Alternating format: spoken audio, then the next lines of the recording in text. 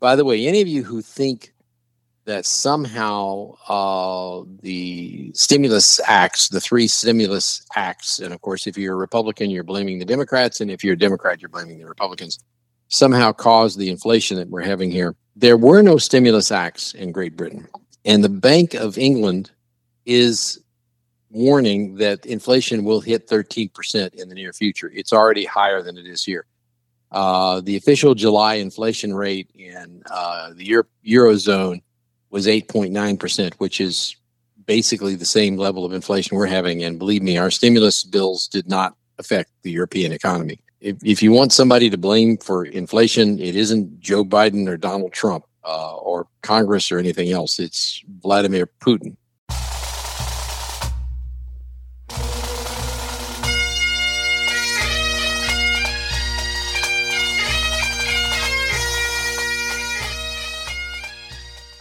Once more unto the breach, dear friends. Else fill them all up with our English dead. Good morning, ladies and gentlemen, boys and girls, and welcome to another exciting episode of The Personal Wealth Coach, starring Jake and Jeff McClure. We are here to talk to you today about things financial, the economy, whether or not inflation exists, and other things that you should probably already know. Or maybe don't. It only exists in our mind. Only in our mind. Anyway, this is The Personal Wealth Coach, and we are not just a radio program. We're also required to say that the two principals in a SEC-registered investment advisory firm, are the co-hosts. Why are we supposed to tell you that? Well, because the SEC needs you to know that if we say something, no, not stupid, we're going to say some stupid stuff, some illegal stuff on the air about how the market works or things like that, you should tell the SEC, which is a very clear statement that they don't approve us in any way except that we register through them. Ooh, that was a good segue. I like that. And just because we're registered with them to offer investment advice doesn't mean we can do that on the air, because that'd be one of those things you could complain about because there's no privacy on the air. And investment advice is supposed to be tailored specifically to the persons given to, not given broadly. So what are we doing? Oh, we're just jabbering. We're just talking words, nothing advisory at all. It's educational. That makes the unwarranted assumption that we know what we're doing. Oh, yes. Who would warrant that? Which leads us to the next warranty guarantees statement, which is... The information we present on this informational educational radio program has been obtained from sources we deem to be reliable, but we make no warranty or guarantee as to the accuracy or completeness of said information. Beep. Very nicely done. Right. Was that a recording? Yes. That was a recording. It was in my brain. It was a recording in my brain. It's a recording now because we record the episodes, but... Oh. So is it episodic? It is episodic in some ways. Good. Yeah, we have a question from Inquisitor John. Thank you, John, very much. Your monetary cycle question. Yes, and you can give us more questions at either jeff@tpwc.com and jake@tpwc.com, preferably both. Yes. John's got a question about the monetary cycle. And as is tradition, he has a picture of the Wall Street Journal, a phone digital picture of the paper Wall Street Journal, which has been circled and underlined in specific areas. And his question is, what will the second half of the cycle look like? It's from the article An Inflated Sense of Success, and it's kind of a book review on Ben Bernanke's 21st Century Monetary Policy. And there's a section of it where he says, inflation and the Fed's belated scramble to raise rates and scale back on quantitative easing have revealed that we are still only in the middle of a monetary cycle that began around 2007 or 8 during the panic. What is a monetary cycle? Well, a monetary cycle is the interest rate lowering and rising in the market. So what is the cost of money, basically? If you want to go borrow something, what does it cost you to borrow it? And if you think about this in a really big picture setting, the early 1980s, we had extreme double-digit interest rates, 24% on a mortgage. Yes, that was real. That was a real mortgage and somebody that had decent credit. It was very, very short. It was a very short period that it was that high, but it existed. And then we came all the way down to 2.5% being decent credit just a few months ago. About a year ago, you could have gotten a loan at 2.5%. There's a lot of difference between 24% and 2.5%. So that's a longer term loan cycle where we expect interest rates to be rising now. Well, on the monetary policy side, on the money, what it costs you just to spend money, what's the inflation rate look like? How are we fighting it? That cycle has other things that cause it to shift. The panic of 2007 and 8 was a lot of people not paying their loans back. That makes money just get destroyed, and that's a literal term. It is destroyed. No money exists where there was money. A bank had on a balance sheet a loan that they had to erase.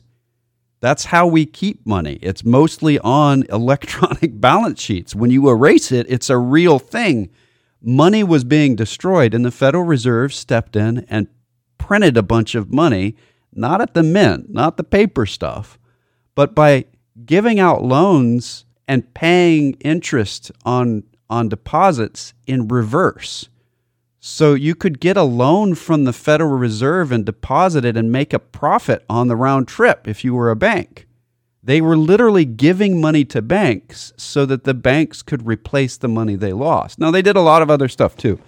They bought bonds on the open market, both mortgage-backed securities, so mortgages, but mortgages that have been repackaged in big mixed groups so that it's not just your mortgage, it's about 10,000 mortgages all mixed together in a stew pot with nothing else added. So it's not really a good stew. It's just one ingredient. But you know what I'm saying. So this package is sitting out there. That's being purchased by the Federal Reserve back in the panic time period. Why? Well, because banks were locked up. They didn't have any cash on hand. They had a bunch of mortgages, but they didn't know what the mortgages were worth. So they couldn't make any loans. That was the freeze. Well, the Federal Reserve stepped in and started buying those things and actually literally putting money in the pockets of the banks. Wait, that's not literal. Banks don't have pockets. You get what I'm saying. The banks then have a bunch of money that they can loan out, and they don't have to charge very much interest rate on it because they're getting money hand over fist from the Fed. So they've got some reserve requirements so they don't go under. They got to hold cash on hand, but there's enough cash, and it's kind of building.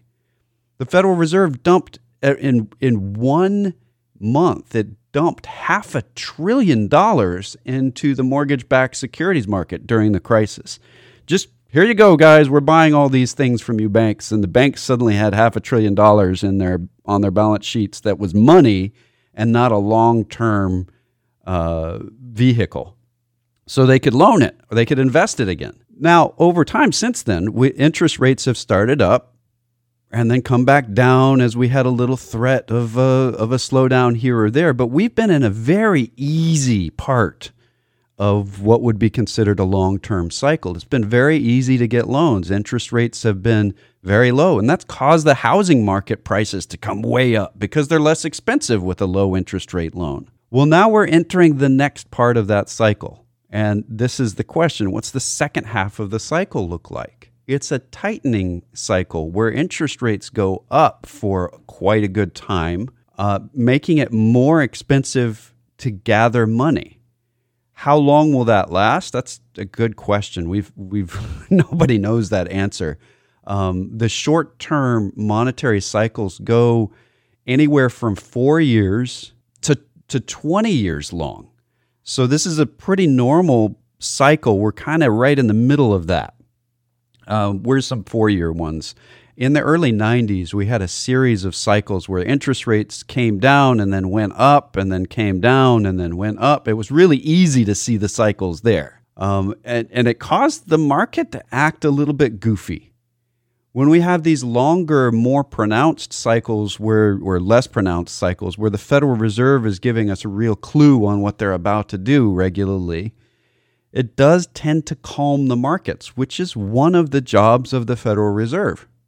So this is a weird, they got given a job of helping to calm the markets right after the Great Recession. So we don't know what that looks like. And it kind of looks like what we've been talking about most of this hour, of they're using a different kind of tool to say, hey, what happens if we invert the interest rates rather than you guys and slow your spending down a little bit, and then we can uninvert it too. So it looks different this time than usual. They've got some other tools and some other responsibilities that they didn't have in the last interest rate, the last monetary cycle. From my perspective, it's fascinating. From most people's perspective, it's very boring. Do you have something to add to that? I think you covered it very well. It's very, very thickly covered. I'm glad I'm wearing my boots. I think one of the things that he mentioned in the question, by the way, as you said, the article is a book review. We're in some long-term cycles. I mentioned earlier that we are in a secular bull market.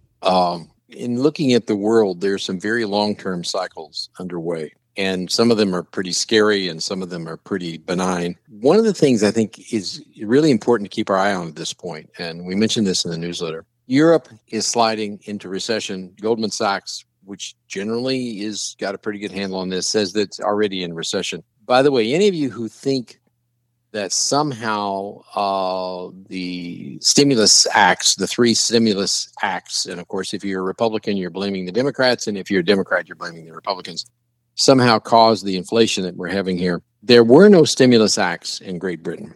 And the Bank of England is warning that inflation will hit 13% in the near future. It's already higher than it is here. The official July inflation rate in the Eurozone was 8.9%, which is basically the same level of inflation we're having. And believe me, our stimulus bills did not affect the European economy. If you want somebody to blame for inflation, it isn't Joe Biden or Donald Trump or Congress or anything else. It's Vladimir Putin.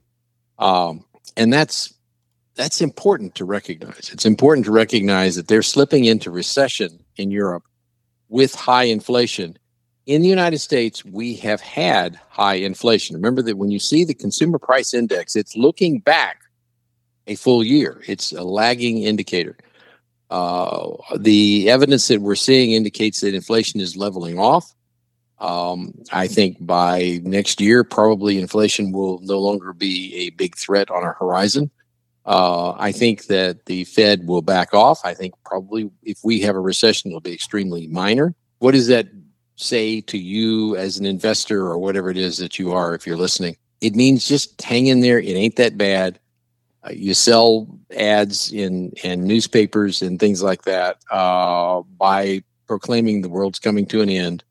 It ain't. There are some things to worry about, and it has nothing to do with things we've been talking about so far. Yeah. So when we're talking about what causes inflation to come back to reality, this is another segue. Last week, we did a best of program, though. How do you do the best of a mud puddle?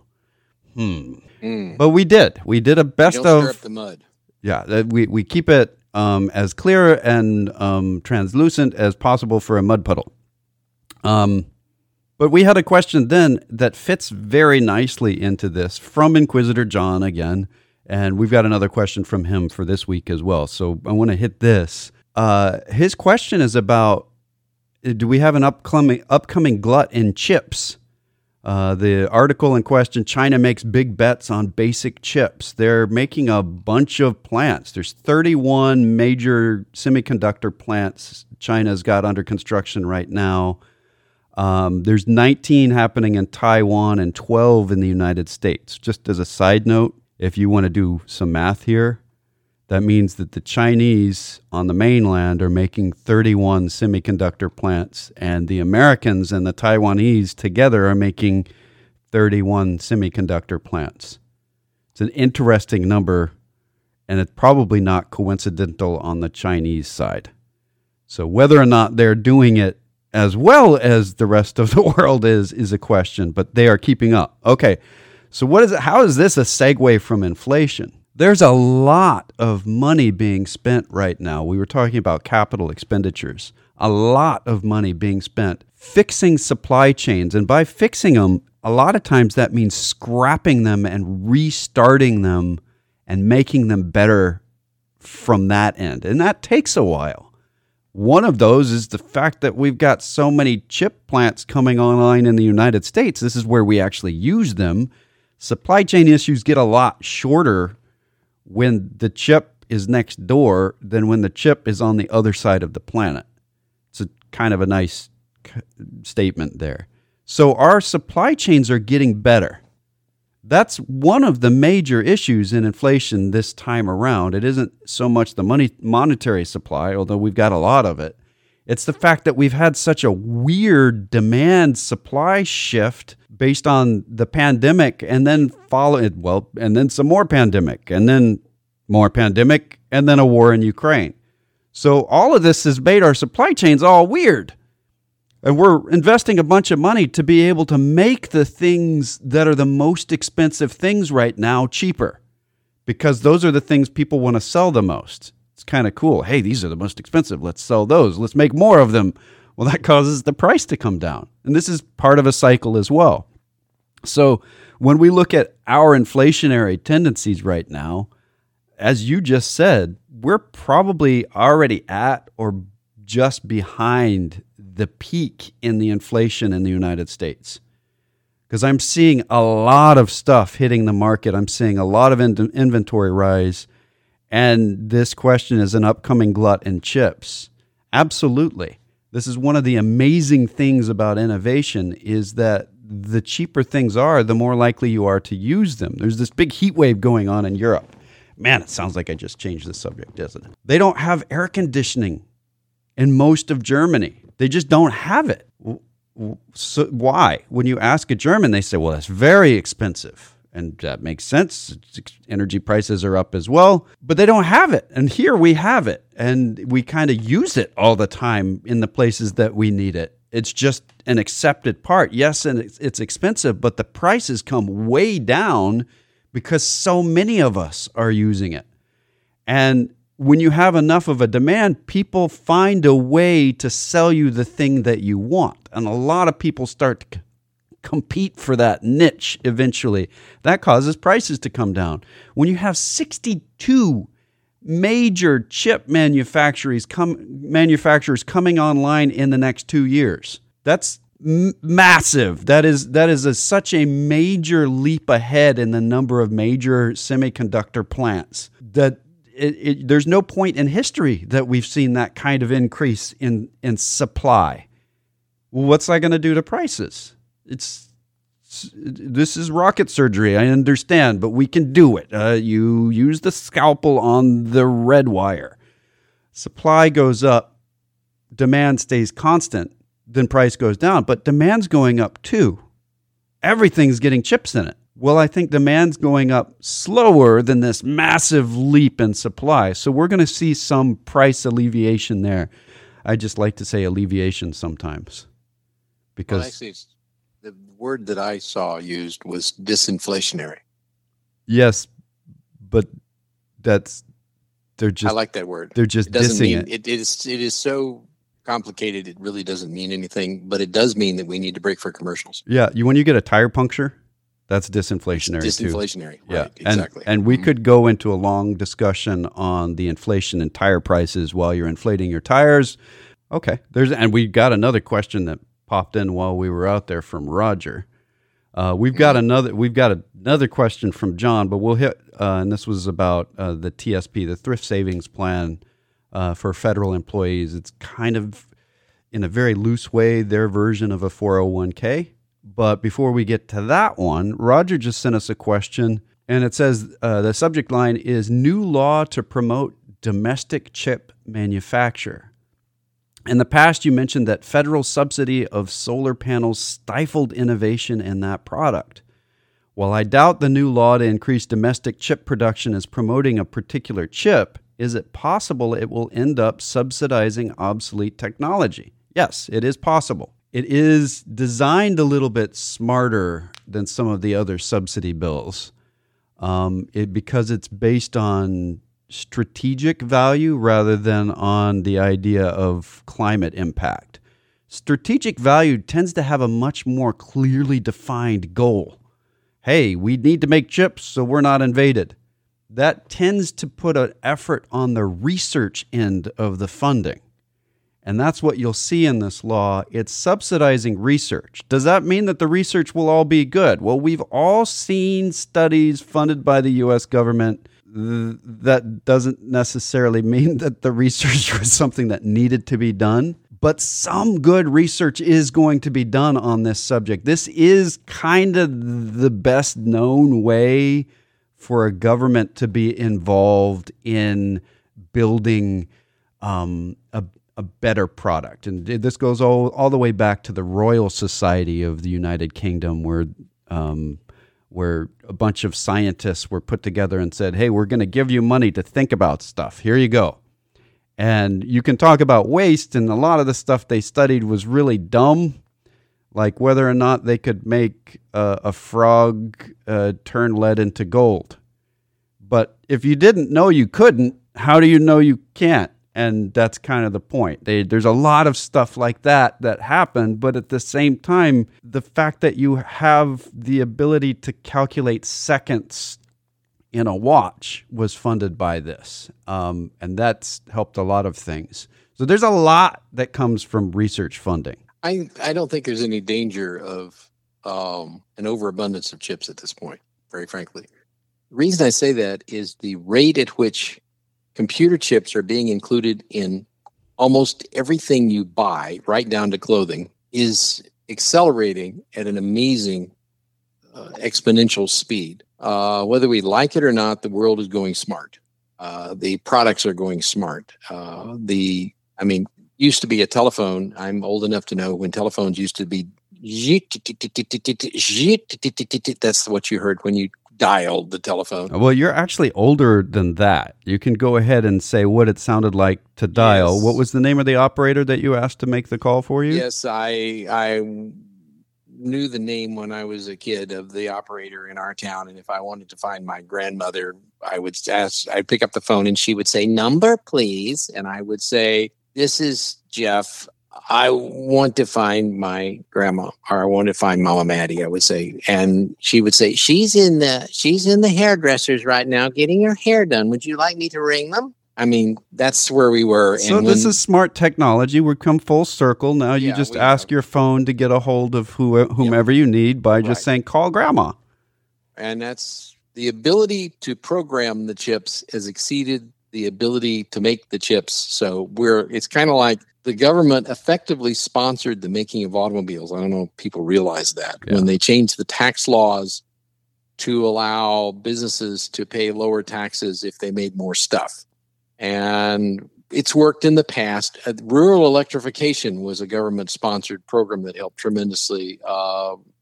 Telephone systems going out into the rural areas was sponsored by the government. There are some places where the government rightfully says, in order to be competitive in the real world, we need to let some industries go faster. Yeah, so I think it's appropriate. On the solar panel side of things, the government said, we will give you money back on your taxes if you buy a solar panel. Did it say if you buy an efficient solar panel, if these solar panels are getting better over the years? This is not money going to the solar panel companies, except that they can charge $10,000 more than they charged before. They don't have to research. People are going to buy it because they've got this extra money for buying it. And that's the issue. With subsidies that are just based on you buy the thing, you get a subsidy. That's a very good short-term issue, but they tend to turn into long-term issues, and it really distorted our photovoltaic industry for about 25 years. Well, it actually, right now, would not be a bad idea since we're not building new power plants in Texas. Yeah. We need more solar generation capacity because when the sun is, if you'll notice, when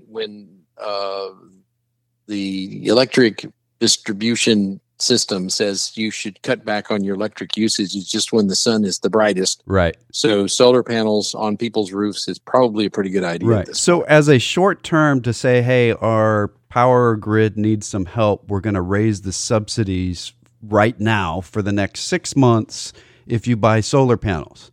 Well, that makes sense as a short term, but that kind of subsidy, when it stays long term, stifles innovation. If you've got a subsidy that says, hey, we're going to help you with your research, and the research still belongs to you, but we're going to give you some money for that as either a grant or as a low interest rate loan, then that causes research in that specific area. That's how we've stayed ahead militarily from the rest of the world. And if you doubt that we're ahead militarily, just watch what the Russians are doing right now. And wow, they are nothing close to the quality that we have in our armed forces and our equipment and our discipline.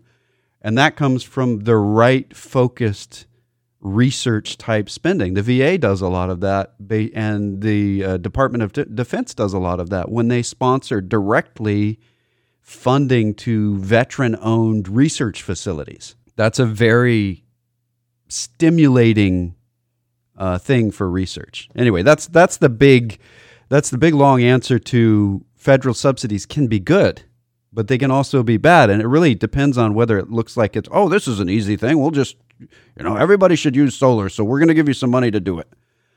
That's temporary, and we're about out of time. This is the Personal Wealth Coach with Jeff and Jake McClure. If you would like to talk to us off the air, we actually give individually crafted and customized advice based on what people are trying to achieve. That's generally and portfolio management. And that's generally for people with higher net worths, but we make exceptions occasionally. And so you can contact us locally, voicemail available during the weekend, but actual real live people, no phone tree during the week at 254-947-1111. You can reach that line toll free at 1-800-914-7526. That's 800-914-PLAN. And I think it's important to note that we're an independent fiduciary firm. We don't work for a corporation. We only work for our clients. Right. Exactly. You can go to our webpage, thepersonalwealthcoach.com or tpwc.com. There's a contact form. You can use emails, Jeff or Jake at tpwc.com. There are recordings of the radio program going back years, newsletters going back decades, and you can find us wherever podcasts are given. Thank you very much for listening on a nice Saturday morning. And until next week, this has been The Personal Wealth Coach.